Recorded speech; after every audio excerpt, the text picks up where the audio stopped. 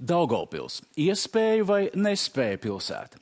Pēc filmas par savu dzimto vietu autori saņem uzslavas un draudus par latviešiem un politisko nāciju. Vladislava Romanova 1-1.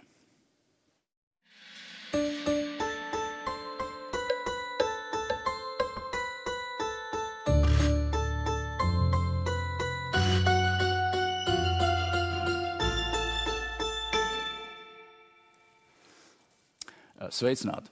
Labvakar. Vladi, jūs esat dzimusi un augusi Daugavpilī, studējusi Rīgā, žurnālistika, filoloģija, tagad darbs mārketinga reklāmas aģentūrā. Bet plašākai publikai Latvijā jūs kļuvāt atpazīstami pēc tam, kad publicējāt atklātu vēstuli latviešiem. Tā saucās pagājušā gada vidū, kurā jūs teicāt cits starpā, ka manī šobrīd dzīvo ļoti daudz dusmu.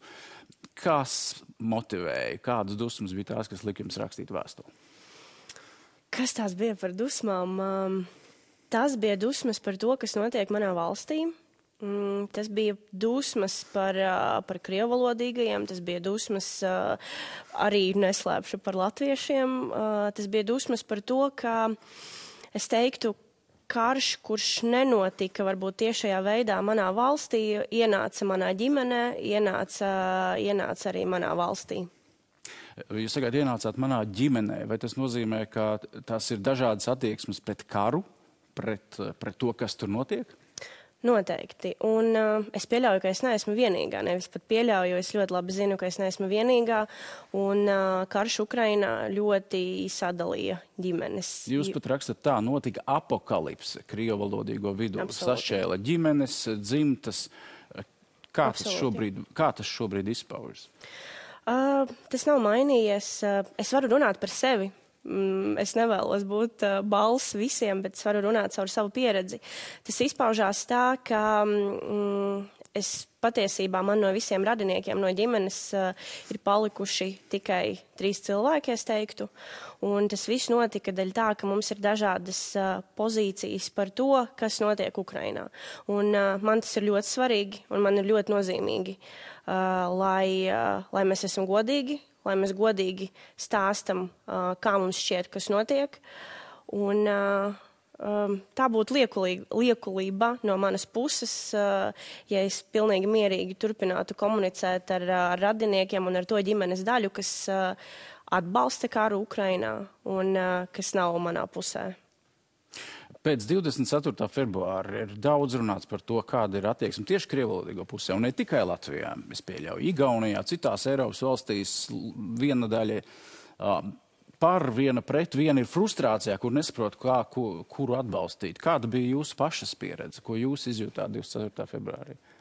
Man bija viss viennozīmīgi. Man nebija absolūti nekādu jautājumu, un es ļoti labi atceros to 24. februāri.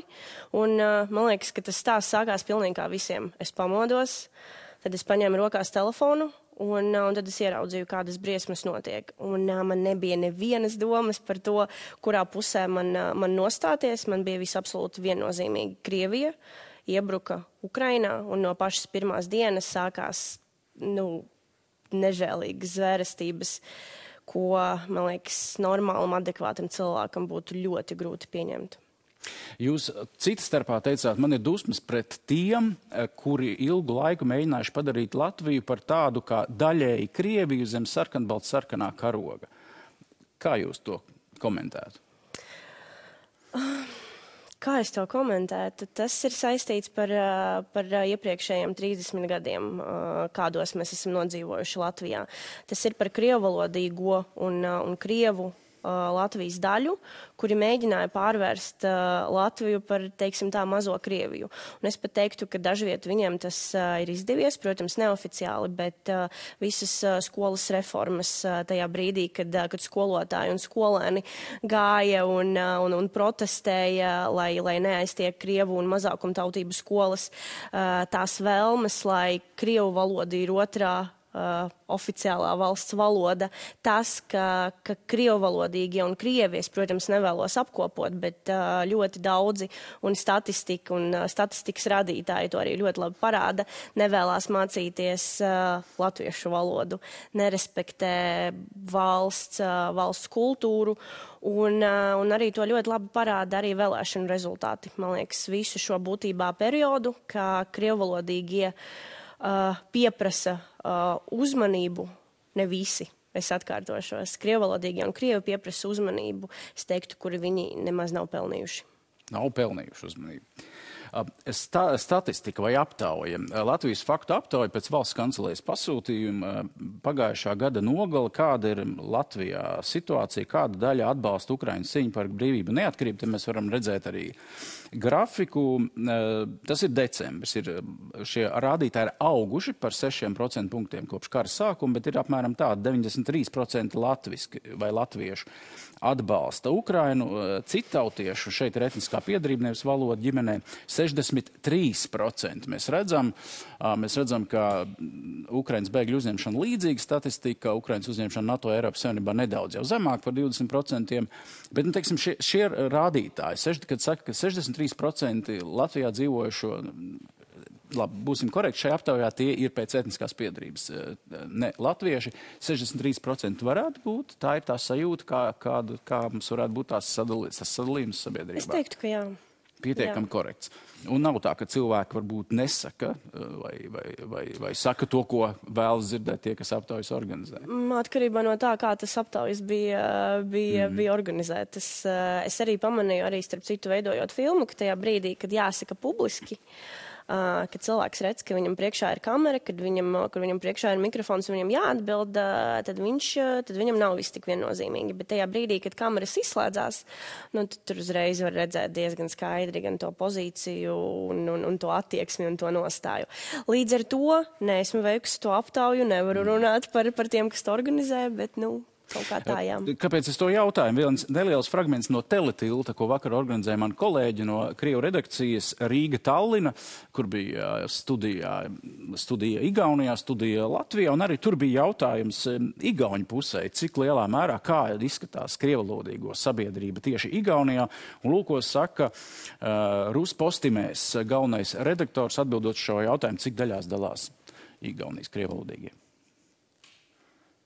Tieksme pret karu. Ceturdaļa. Tie pilnībā atbalsta Ukrainu un rietumu darbību Ukrainai, palīdzot un to aizsargājot. Ceturdaļa, kas uzskata, ka Krievija veic briesmīgu, bet taisnīgu karu pēc saviem apsvērumiem, bet vairākums, kas neapspriež šo nepubliski, ne ģimenes lokā, ir neitrāli. Viņi ir neitrāli jautājumā, kur neutralitāte, pēc mana viedokļa, nav iespējama. Ir kāds komentārs par to? Man katru reizi ir ļoti, ļoti briesmīgi dzirdēt to, ka kāds atbalsta šo karu. Es piekrītu tam, ka tas nav jautājums, kurā jāsaglabā neutralitāti. Vienīgais, es ļoti vēlētos arī palabot par karu runā. Un tas, ko runā cilvēki par karu ar aizvērtajām durvīm, man liekas, tas ir tas vistrakākais. Un esmu diezgan pārliecināta, ka nav tādu cilvēku, kas saglabā neutralitāti. Vienkārši mēs to nezinām, viņi to publiski nepauž, un es vienmēr arī saku un atkārtoju, vistrakākās lietas notiek ar aizvērtajām durvīm. Un mēs, diemžēl, vai par laimi netiekam tur, nezinām īsti, kas tur notiek. Vai šie procesi, jūsuprāt, ir tādi, kas paliek virtuves līmenī, vai arī tie ir bīstami Latvijas sabiedrībai un tam, kā mēs turpmāk sadzīvojam? Kā kurā brīdī un kā kurā situācijā? Gadījumā, teiksim tā, ja arī kaut kādā mērā iebrukums notiktu Latvijā, ko, protams, neviens nevēlētos, tad, man liekas, tas varētu palikt nedroši. Bet šajā līmenī es ticu, ka tie cilvēki, tie ir tādi, viņiem viss varētu palikt virtuves sarunu līmenī, un arī pēc pieredzes, tas, ko es redzu, tie ir tie cilvēki, kam ļoti patīk tas cepiens, bet kas burtiski nedara neko, lai kaut ko mainītu. pat, lai aizstāvētu savu pozīciju, kas, manuprāt, ir absolūti nepareizi. Un tie ir tādi dīvānu kritiķi, tie ir mūsu vislabākie, visforšākie, viskompetentākie politiķi, kuri zina vislabāk un par visu, bet, jā, gadījumi, man liekas, ja būtu krīze, tad viņi varētu apdraudēt mūsu valsts drošību noteikti. Ne visi. Ne visi, protams. Vlad, jūs runājat perfektā latviešu valodā šobrīd, bet jūs esat dzimusi Daugavpilī ģimenē, kas varbūt netik daudz zināja, varbūt bērnībā jūs netik daudz zinājat, kas notiek ārpus Daugavpils, ārpus Latgales. Varat izstāstīt par sevi? Absolūti pareizi pateicāt, es vispār nezināju, kas notiek ārpus Daugavpils, un nevis tāpēc, ka man pietrūka kaut kāds inteliģents līmenis, bet man vienkārši nelikās, ka tur ārpus Daugavpils vispār notiek kaut kas īpašs un kaut kas, kas varbūt krasi atšķirās no tās dzīves, kurā es dzīvoju. Es izmācījos vidējo izglītību, es pabeidzu Daugavpils Krievu vidusskolā licejā. Viena no labākajām skolām, man liekas, arī joprojām viņa paliek labāko skolu reitingā. Un tad tā vide, es to saucu par burbuli, bija tāds izteiktāts krievuvalodīgais burbulis. Un tad mēs runājām krieviski, mēs skatījāmies Krievijas kanālus. Nevis Krievu, bet Krievijas. Tas ir, man liekas, ļoti svarīgi tāda piebilde. Es klausījos krievu mūziku, es lasīju grāmatas krieviski, paldies Dievam, tās grāmatas bija diezgan foršas un kvalitatīvas un joprojām visiem iesaku. Bet jā, tas bija tāds izteikti krievu burbulis. Bet vai šis burbulis nozīmē arī atšķirības ideoloģiskā izpratnē? Kādus svētkus svinēt? Kuri prezidenti simpatizē vienā vai otrā skolas gaitenī? Un tas tāds ļoti labs jautājums būtībā, kas parāda arī to atšķirību. Nu, teiksim tā, vienmēr saviem latviešu draugiem mēs vienmēr par šo smējamies, ka egle mūsu mājās parādījās vienmēr 31. decembrī. Respektīvi, ņemot vērā, ka mēs ar mammu esam katoļietis, viespareizi to pateicu, tad uz Ziemassvētkiem mums egles nebija. Visas dāvanas 31. decembrī jaunajā gadā. Tad apsveikumi arī vislielākie jaunajā gadā. Un nevis Ziemassvētku vecītis, bet Dzied Moros, loģiski. Un klausījāmies mēs Putinu noteikti. Tas bija mans prezidents tajā brīdī. Un ja godīgi es pat nevarētu varbūt tā 100% pateikt. Es zināju, kurš ir Krievijas prezidents, bet vai es tajā brīdī varēju nosaukt Latvijas prezidentu, kurš uz to brīdi bija aktīvs, es ļoti šaubos. Un es atceros, mēs klausījāmies Putina uzrunas jaungada, un mums likās, wow, cik kruti runā, nu perfekts politiķis. Un tad likās, ko tur mūsu latvieši tā nepārāk. Ko jūs tagad domājat par Putinu? Viņš ir briesmīgs cilvēks, maigi sakot. Tas ir vienīgais cilvēks, par Putinu runājot, tas ir vienīgais cilvēks, kurš lika man gribēt cita cilvēka nāvi. Un man ļoti bail no tām sajūtām, man nepatīk tās sajūtas, bet es domāju, ka viņš ir pelnījis visu to sliktāko un vistrakākajā veidā. Atgriežoties pie jums, bet kurā brīdī jums, parādījās interese par latviskām tradīcijām, latviešu vēsturi vai to, kas šeit apkārt notiek? Skolā es satiku savu fantastisku skolotāju, Inga. Tā bija mana latviešu valodas skolotāja, un šobrīd man ļoti tuvu un ļoti labi draudzene. Mēs joprojām kopš skolas laikiem ļoti labi un ļoti tuvu draudzējamies. Un, lai jūs saprastu, kāda ir Inga, Inga šobrīd ir Ķīnā, un Inga māca ķīniešiem latviešu valodu Pekinā. Un tāda viņa ir, un viņai tas ļoti labi sanāk. Un es vienmēr saku, ja jau viņi ķīniešiem spēja iemācīt gadu laikā latviešu valodu, tad, protams, ar domājošo cilvēku, kam piemīt kritiskā domāšana, viņi, man liekas, vispār var izdarīt brīnumus. Un tad viss būtībā sākās ar viņu. Es teiktu, pat nevis sākās, bet viņi iedeva tādu foršu turpinājumu kaut kam, kas manī jau varbūt sēdēja iekšā, bet viņi vienkārši paskaidroja, viņi ļoti daudz ar mani runājās, un ne tikai ar mani, viņi runājās ar visu manu klasi, ar visiem saviem pārējiem skolēniem, un tās bija sarunas par Latvijas kultūru, tas bija sarunas par Latvijas literatūru, par Latvijas vēsturi, un tas, kas man bija visvairāk... Tas, kas man bija interesants viņā visvairāk, viņa to visu stāstīja caur savu prizmu. Respektīvi, tās nebija kaut kādas tādas iemācītās frāzes no vēstures grāmatas vai no Raiņa dzejas, bet viņa visu to stāstīja caur sevi, caur savu pieredzi, ko ir piedzīvojusi viņas ome, ko ir piedzīvojusi viņas mamma. Un tas man lika paskatīties uz to absolūti no citas spektra. Vai šāda skolotāja mazākumtautības skolās ir izņēmums, vai tā šobrīd ir norma? Vai tas, ko mēs šobrīd vēlamies panākt caur izglītības reformu, vai tas nostrādās, jo ir vajadzīgi skolotāji? Ir tā, ka es nemācos skolā jau 11 gadus. Līdz ar to es nevaru spriest, kas notiek tagad. Es varu stāstīt par to, kas bija tad, kad es mācījos skolā. Un tad, kad es mācījos skolā, es teiktu, ka tas drīzāk bija izņēmums. Ar pārējiem mums bija forši skolotāji. Es nevēlos teikt, ka viņi nebija Latvijai lojāli, ka viņi bija pret Latvijas kultūru, bet, tie arī bija skolotāji, es teiktu, lielākoties, kas veda mūs pie okupācijas pieminekļa skvēras, Slavas skvērā, nest puķas veterāniem un svinēt 9. māju. Tie bija skolotāji, kas runāja ar mums par 9. māju, par to, cik tas ir nozīmīgi. Tie ir skolotāji, kas rīkoja koncertus, kur uzstājās mūsu skolas kolektīvi, gan kori, gan ansambļi, gan deju kolektīvi. Un es teiktu, atbildot jūsu jautājumu, ka tādi skolotāji drīzāk bija, es nezinu kā tagad, izņēmums. Un sākot šo, es piebildīšu, ka tas ir diemžēl, jo man liekas, ja tādu skolotāju būtu vairākums katrā mazākumtautības skolā, tad lietas notiktu daudz labāk un daudz ātrāk. Jūs teicāt, nesāt ziedus 9. maijā pie pieminekļa, ko tagad jūs saucat par okupācijas pieminekļu. Jums tas ir viennozīmīgi. Absolūti. Vēstures fakti, cieņa pret vēsturi. Absolūti. Manā gadījumā bija tā, ka es Krievijas vēsturi es zināju daudz ātrāk nekā Latvijas vēsturi. Un te arī jāpiemina noteikti, es būtu negodīgi nepieminēt arī manu vēstures skolotāju, kur arī fantastiska pasniedzēja, kur arī lieliski zināja to, ko viņa stāstīja. Viņa mums rādīja filmas, latviešu filmas.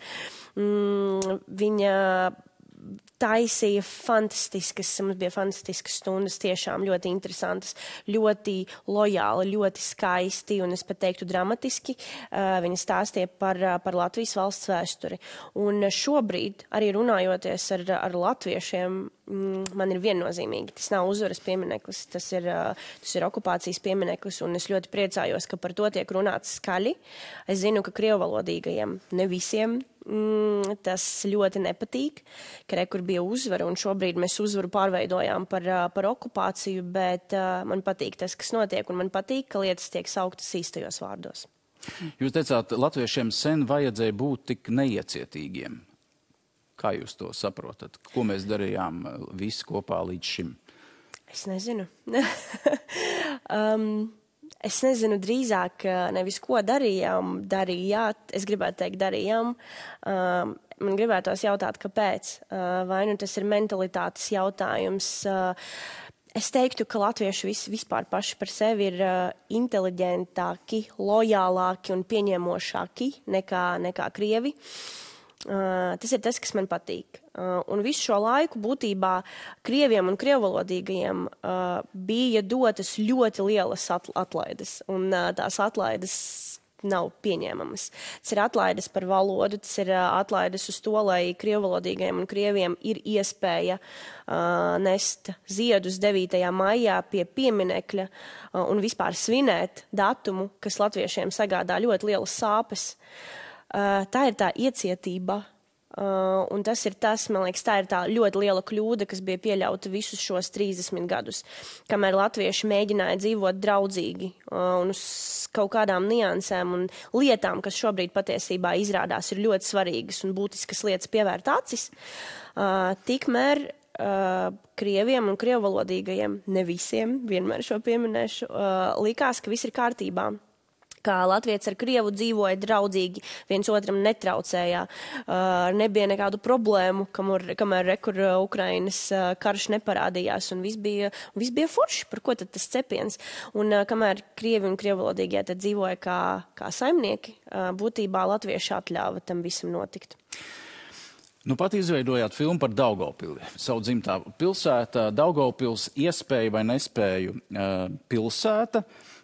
Viens neliels fragments, kur ir apkopot viedokļi no daugavpiliešiem, iela intervijas un sarunāts intervijas, ko viņi domā par to, kas noticis pēc 24. februāra ar filmas titriem, tulkojumu titriem. Lūdzu, neliels video fragments. Iedzīvotāji, nestrīdāmies, nediskutējam, mierīgi dodamies prom no teritorijas. Мне по барабану. Это война украинская. Мне по барабану все. Очень больно было читать, безусловно, и комментарии к нашему первому тексту, который мы опубликовали 24 февраля. В заголовке мы написали слово «война», мы написали, что Россия напала на Украину. Ну, для меня вопроса не стояло, как называть еще можно войну. Вот. И тоже прилетело очень быстро, и было много агрессии. Нас обвиняли в том, что мы поддерживаем фашизм, в том, что мы ничего не понимаем, что все это такая крутая освободительная миссия и так далее. Tas pikets 25. februārī. Es atceros, ka es vēl tad braucu.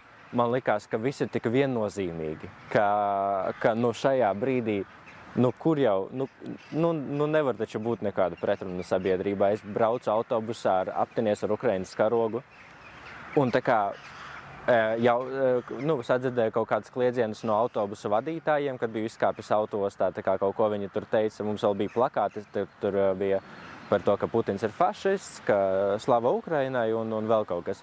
Un tad viņš tā kā kaut kāds autobusa vadītājs, kurš pīpēja pie sava autobusa, iekliedzās mums, jūs esat фашисты. Почему в тот момент, когда вы узнали, что Россия вошла на территорию Украины, из серии «Освобождать», почему у вас вообще не было, может быть, была, можете это прокомментировать, мысли, кто прав, кто виноват? Почему вы сразу абсолютно однозначно встали на, с моей стороны, правильную сторону? Подошел бандит на улице, начал избивать женщину. Кто прав, кто виноват? Как тут можно судить? Грабитель пришел в мой дом. Kādam tas ir pilnīgi skaidrs, kādam vienalga un kādi joprojām pārliecināti par atbrīvošanas misiju, kas notiek. Kāds iespējas pēc šīs aptaujas vai šī situācija Daugavpilī, otrajā lielākajā Latvijas pilsētā, atšķiras no situācijas galvaspilsētā, piemēram? Teikšu godīgi, Rīgā neesmu veikusi aptauju, kaut gan bija tāda ideja iziet arī uz Rīgas ielām un aprunāties ar cilvēkiem. Uzreiz arī teikšu, ka šie cilvēki, kas tikko bija parādīti, tā nebija nejauša izlase. Tie bija cilvēki, ar kuriem es pati sazinājos un kurus es labprāt arī intervēju un kuriem es piekrītu. Arī tam vīram, kam viss pa barabanu? Nē. Es jau aizmirsu, ka viņš bija. Tas arī bija. Tad viens vispār bija uz ielas satikt. Tad šie bija cilvēki, kurus jūs uzrunājāt īpaši šai filmai. Jā, izņemot to vīru, kam viss ir pilnīgi vienalga, jā. Jā. Es nezinu, kā ir Rīgā. Es teiktu, ka Rīga ir liela. Un Daugavpils tomēr ir bišķiņ mazāk, gan arī cilvēku ziņā. Kaut gan es teiktu, ka procentuāli varbūt tas varētu būt tāpat, kaut gan es neticu, bet atkal tas viss ir stāsts par burbuļiem. Es nezinu to, ko es neredzu. Es varu runāt tikai par to, ko es redzu un ko es piedzīvoju. Bet Daugavpils ir mazāka pilsēta, tur tomēr ir lielāka tāda krievvalodīgo koncentrācija, un es jau godīgi ticu tam arī, ka Daugavpilī tā situācija ir traģiskāka, ko lai neteiktu cilvēki. Traģiskāka? Jā, noteikti. Jūs esat pat izteikusies, ka no turienes nāk liels ļaunums. Absolūti. Es pat varu teikt, es nezinu adresi, bet es pat varu teikt, kur tas ļaunums strādā un darbojās.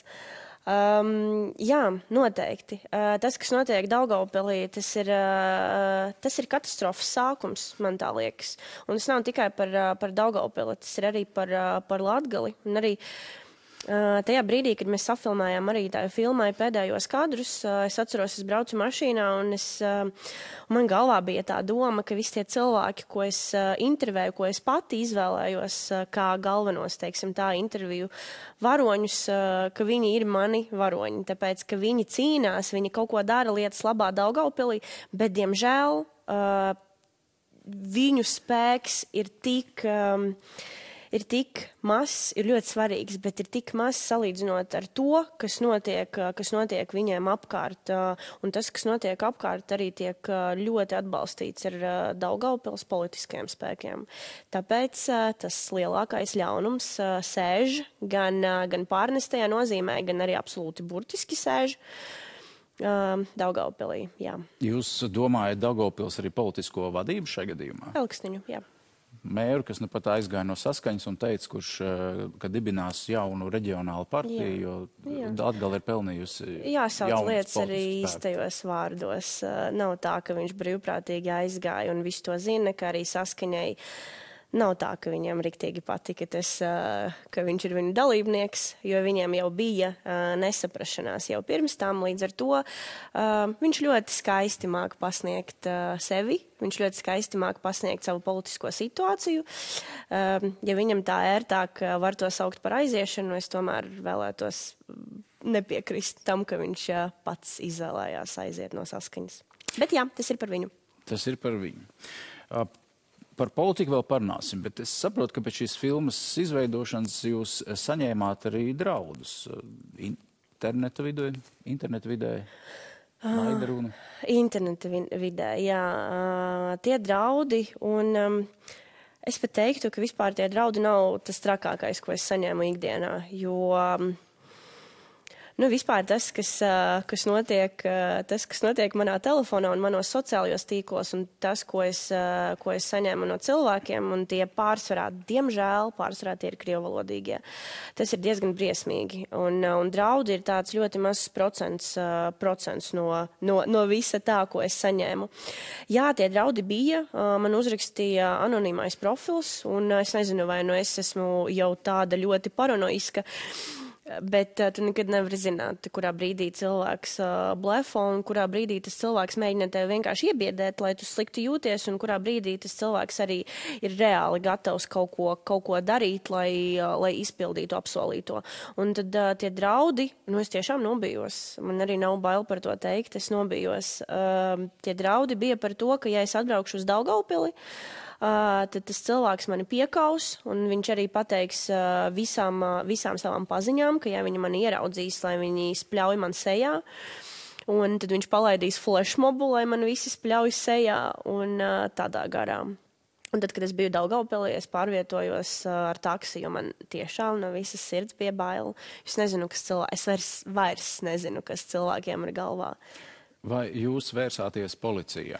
Nē, es nevērsos policijā, un es uzreiz teikšu, ka tā ir ļoti liela kļūda, un šobrīd tas viss jau tik ievilkts, ka tas pat kaut kur sāk aizmirsties. Kāpēc es nevērsos policijā? Jo man likās, ka nav jēgas vērsties policijā ar anonīmajiem draudiem, jo tas ir super anonīms profils, kuru vispār, tur nevienas pazīmes vispār, no kurienes cilvēks, plus mīnus vēl var saprast, bet kas tas par cilvēku ir. Līdz ar to man likās, kāpēc, lai es pārslogotu policijas darbu ar kaut ko tādu, un varbūt tāda ir tikai tāda mana paranoja, bet tagad es arī zinu, ka jāvēršās policijā. Nevajag kautrēties. Policijai būtu pienākums izvērtēt arī šādus draudus un izvērtēt nopietni. Jā, es piekrītu, jā.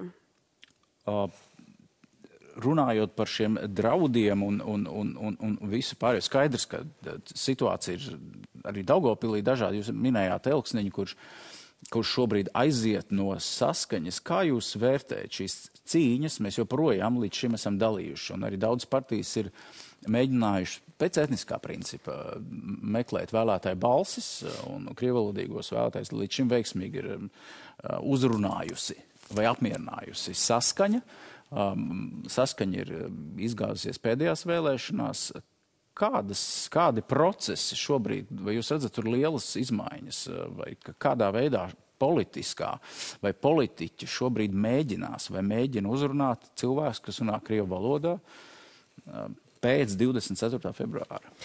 Diemžēl jā, uzrunāja. To arī ļoti labi parādīja Latgales vēlēšanu rezultāti.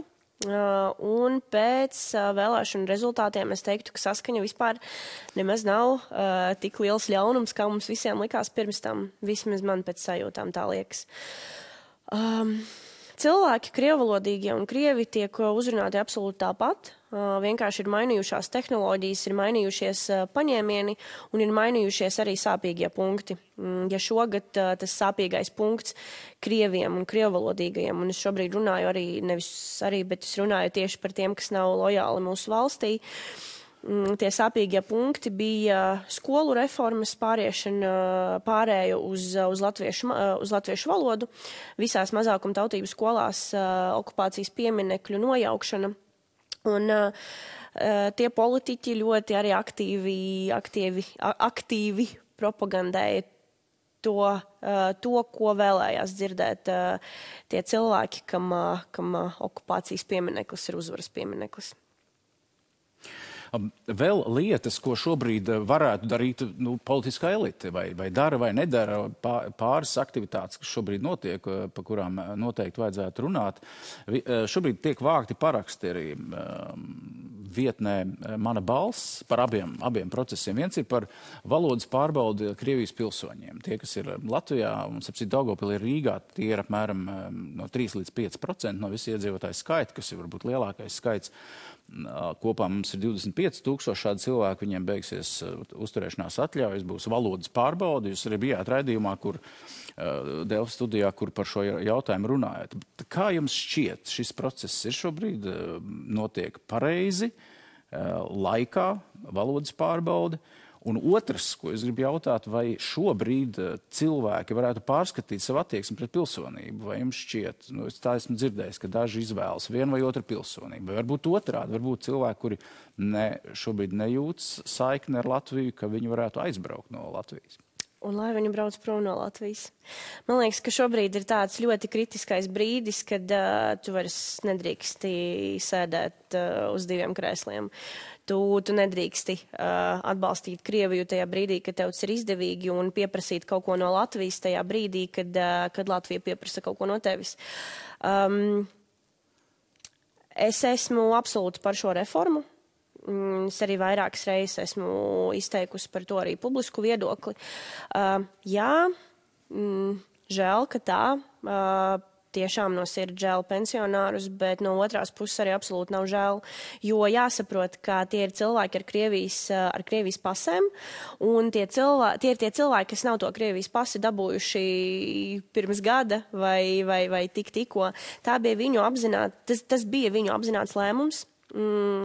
Visdrīzāk ekonomisko apsvērumu dēļ, lai tiktu pie lielākas pensijas, bet viņi to izvēli ir izdarījuši. Bija tie cilvēki, kas ir dabūjuši Latvijas nepilsoņa statusu, bet tomēr kaut kādā ziņā, varbūt pat paši to nesaprotot, viņi ir palikuši lojāli Latvijai, pat ja tā nebija viņu prioritāte tajā brīdī. Un arī par šo laiku viņš taču neviens nesaka viņiem, ka viņiem jāatsakās no savas pilsonības. Ja viņi vēlās būt Krievijas pilsoņi, ok, labi, mēs pagarināsim jums uzturēšanas atļauju, bet ar vienu ļoti svarīgu nosacījumu. Lūdzu, jums jāciena mūsu vērtības. Viena no mūsu vērtībām, kas arī, man liekas, kļuva par tādu ļoti labu filtru, ir Latvijas valsts valoda. Pie tam tās prasības par Latvijas valsts valodu zināšanām ir tik smieklīgas, es teiktu, tas ir A2 līmenis, un A2 līmenis tā ir visprimitīvākā valoda. Tu drīksti runāt ar kļūdām, tev jāsaprot, ko tev saka, tev jāmāk aizpildīt visvienkāršākos dokumentus, lai skatītāji saprot, teiksim tā, tev jāmāk iesniegt skaitītāju rādītājus. Tik primitīvā līmenī tev jāzina tā valoda. Un pa visiem šiem 30, 20, pat pa 2 gadiem, es teiktu, ir iespējams iemācīties valodu šādā līmenī. Un es nevaru pateikt, ka es priecājos par šādu reformu, bet es domāju, ka tas ir ļoti laikā. Un man liekas, ka šobrīd mums kā valsti un kā sabiedrībā jārīkojās jārīkojās asāk, stingrāk, un šādas lietas jārisina vienkārši noraujot plāksteri, nevis mēģina integrēt tos, kam bija iespēja integrēties visus šos gadus un kuri, acīm redzot, to iespēju nav izmantojuši. Nu, tad ir divas iespējas. Vai nu aizbraukt, vai meklēt iespēju pāriet Latvijas pilsonībā, ko daži izmanto, starp citu. Absolūti. Arī jūsu filmā bija daži cilvēki, kas teica, ka mēs šobrīd, kur mēs bijām ātrāk, šobrīd mēs vēlamies no nepilsoņu status pāriet uz Latvijas pilsonību. Un tas ir ļoti skaisti. Tādā ziņā arī karš Ukrainā, man liekas, ļoti ietekmē arī mūsu sabiedrību. Es teiktu, diemžēl, tāds notikums, bet ietekmē mūsu sabiedrību uz labo pusi. Vēl viena iniciatīva arī tiek vākti paraksti par krievvalodas ierobežošanu publiskā sfērā, tirzniecībā. Vai tās ir par daudz Latvijā? Jautāju jums, kuram tā ir dzimtā valoda. Ja godīgi uz šo jautājumu man atbildēt ir grūti, jo man tā ir dzimtā valoda. Un man nesagadā problēmu runāt ne krieviski, ne latviski. Publiskajā vidē, man liekas, ja tas ir privātais sektors, tad man liekas, ka tam jāpaliek biznesa īpašnieku ziņā, un ja tas ir teiksim, tā sabiedriskais transports, ja tas ir valsts iestādes, tad noteikti tikai un vienīgi latviešu valodā, kā tas arī tagad notiek. Bet neesmu eksperti, šo nemācēšu komentēt. Vēl viens sižets no Daugavpils, ko es gribēju parādīt, arī panorāmā bija šodien, bet es viņu pamanīju raidījumā kanālā Current Time TV, kas ir Nastojašķie Vremja kanāls, kas raida Krievu valodā, bet kas ir šobrīd aktīvs opozīcijas kanāls pret Putina režīmu un karu. Sižets par diviem daugavpiliešiem, kas palīdz bēgļiem. Aleksandrs un Evita, lūdzu, neliels video, tur viņi panorāmā runāja latviski, šeit viņi runā krieviski. Lūdzu, video. Es nezināju, ka caur mums notiek bēgļu straumi. Precīzāk, viena meitene uzrakstīja Facebook, vai kāds nevar savākt cilvēku Silenē, robežpunktā. Un kāda paziņa ietegoja mani, vai es nevaru palīdzēt. Tad viņi vērsās 2., 3. reizi, un tad jau aizgāja. Es sāku savādāk naudu skaitīt. 5 eiro, tās ir 16 sviestmaizes un ūdenspudeli. 5 eiro, viens brauciens līdz robežai. Redziet, logā ir gaisma. Tur Evita jūs gaida. Es cenšos visus bēgļus pati sagaidīt, gandrīz visus. Tas man ir ļoti svarīgi. Pirmkārt, cenšos čatā uzturēt sirsnību, lai koordinātori redz, ko viņi ved. Lai tas nebūtu par likumu burtu, bet par darbu, par cilvēkiem. Nu, lūk, tie arī daugavpilieši, kuri šobrīd aktīvi palīdz bēgļiem, un kā saka tie, kas arī tikušies ar viņiem, līdz ar to mazina arī ksenofobiju un tādu negatīvu attieksmi pret Ukrainas karu. Bet mans jautājums ir tāds. Šis ir kanāls, kuram gan būs tagad filiāli Latvijā un arī tur darbosies Latvijas žurnālisti. Vai ir pietiekama? Vai šobrīd tie cilvēki, kuri saka, mums atņēma kanālus, kurus mēs skatījāmies dzimtajā valodā, Krievijas kanāls, šobrīd, vai viņi turpina skatīties šos kanālus kaut kādos nelegālos veidos, un kā viņi saņem informāciju? Vai jūs arī Daugavpili apmeklējot, esat veikusi pētījumu? Jā. Ir nelegālie veidi, kā tikt pie Krievijas kanāliem. Cilvēkiem ir arī mazbērni, kas ļoti labi māk apieties ar datoriem, lai pieslēgtu visus nepieciešamos VPN un ko tur tik nē.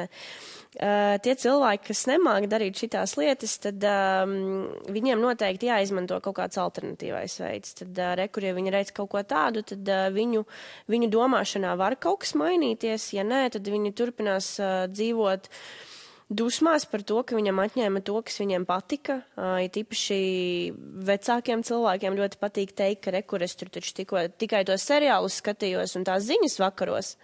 Un tad rekur man tagad vispār nav ko darīt, tikai tie Ukrainu kanāli jāskatās.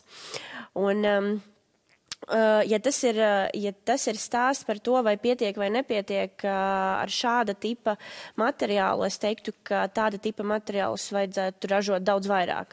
Un te jau ir stāsts par mēdīju krievalodīgajiem, ko, man liekas, vajadzētu ieviest uz kaut kādu pārējais posmu.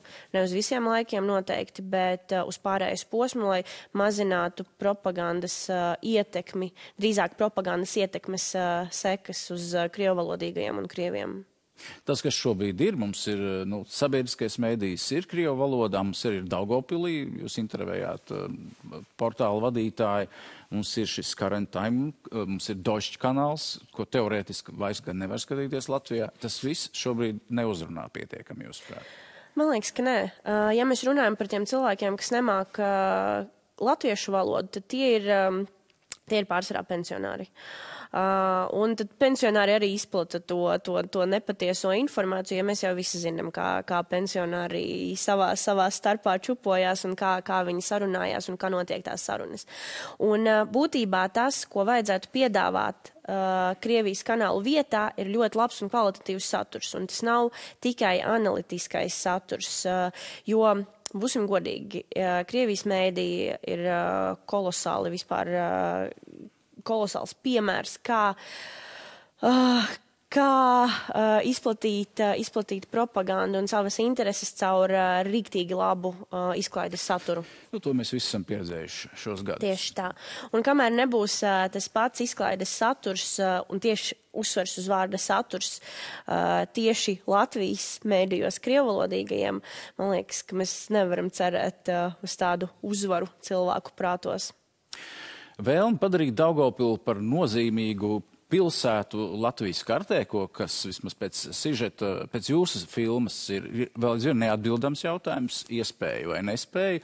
Tur bija viens moments par to, ka Daugavpils nekļuva par Eiropas kultūras galvaspilsētu 2027. gadā. Viņi sīvi cīnījās ar Liepāju, žūrī izvēlējās Liepāju. Tie, kas bija Daugavpils, centās Daugavpilī šo veicināt, apsveic Liepāju, taču ir ļoti sarūktināti. Piemēram, jūs filmā Jorens Dobkevičs, radošu projektu kurators, viņš, starp citu, filmā runā perfektā latviešu valodā, bet fragments ir, viņš pats ir polis, saprot, bet viņš tad atbild jautājumu par to, kas un kāpēc viņam ir žēl, ka Daugavpils nekļuva par kultūras galvaspilsētu Eiropā. Lūdzu, video.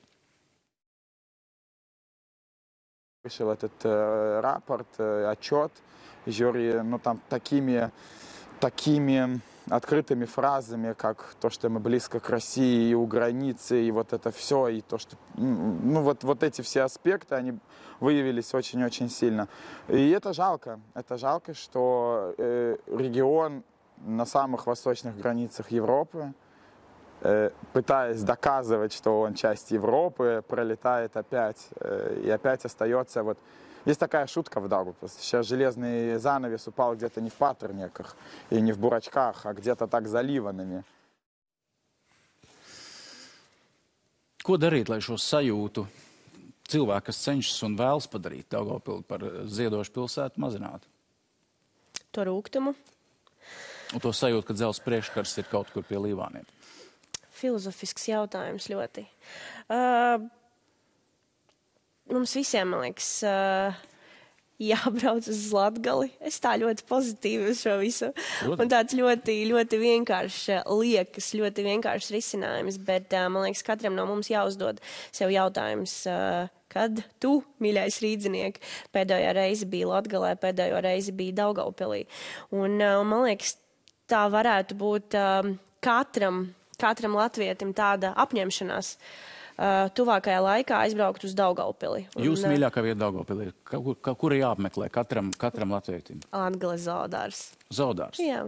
Okay.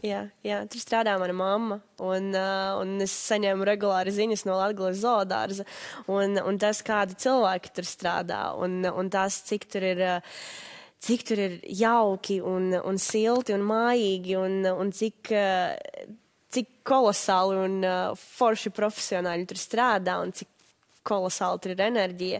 Tā ir mana mīļākā vieta, noteikti. Vēl viens fragments. Tie, kas ir bijuši Daugavpilī, katru gadu tagad brauc Mūzikas banka, slavenākās, populārākās Latvijas popgrupas. Latvijas radio organizē pasākumu. Neliels fragments pat notika arī Muzikālā banka Daugavpilī. Diemžēl vēl ne koncertzālē, bet tajā bārdus teica Latvijas radio galvenā redaktora Anita Brauna. Neliels fragments arī no dziesmas. Lūdzu, video. Šobrīd populārāko latviešu dziesmu izpildītāju pulcēšanās Daugavpilī ir zīme, ka Latgale ir un būs viena no zvaigznēm brīvības piemineklī. Vēl es gribēju bilst, ka īstenībā tāda pati zīme ir arī tas, ka starp muzikālās bankas vērtīgākajām dziesmām bija arī dziesma latgales latviešu valodā. Eimos ejam tautiņos, dzīvos skaisti nūkojus, lai slapfīti toļi taki jaunokējai mosiņai. Pasiedi mosiņ padumoj, pasiedi mosiņ padumoj, kutu šūki padarei, kutu šūki padarei. Un tas bija apmeklēts un cilvēki pulcējās. Kolosāli, jā. Piekrītat tam, ko saka Anita Brauna? Absolūti, arī pati dalījos ar šo fragmentu Twitterī. Jā, es piekrītu.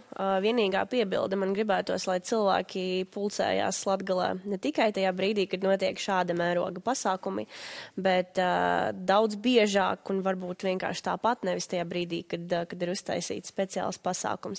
Bet kopumā, jā, man pat asariņas acīs parādījās tajā brīdī, kad es pirmo reizi dzirdēju šo uzrunu. Jā,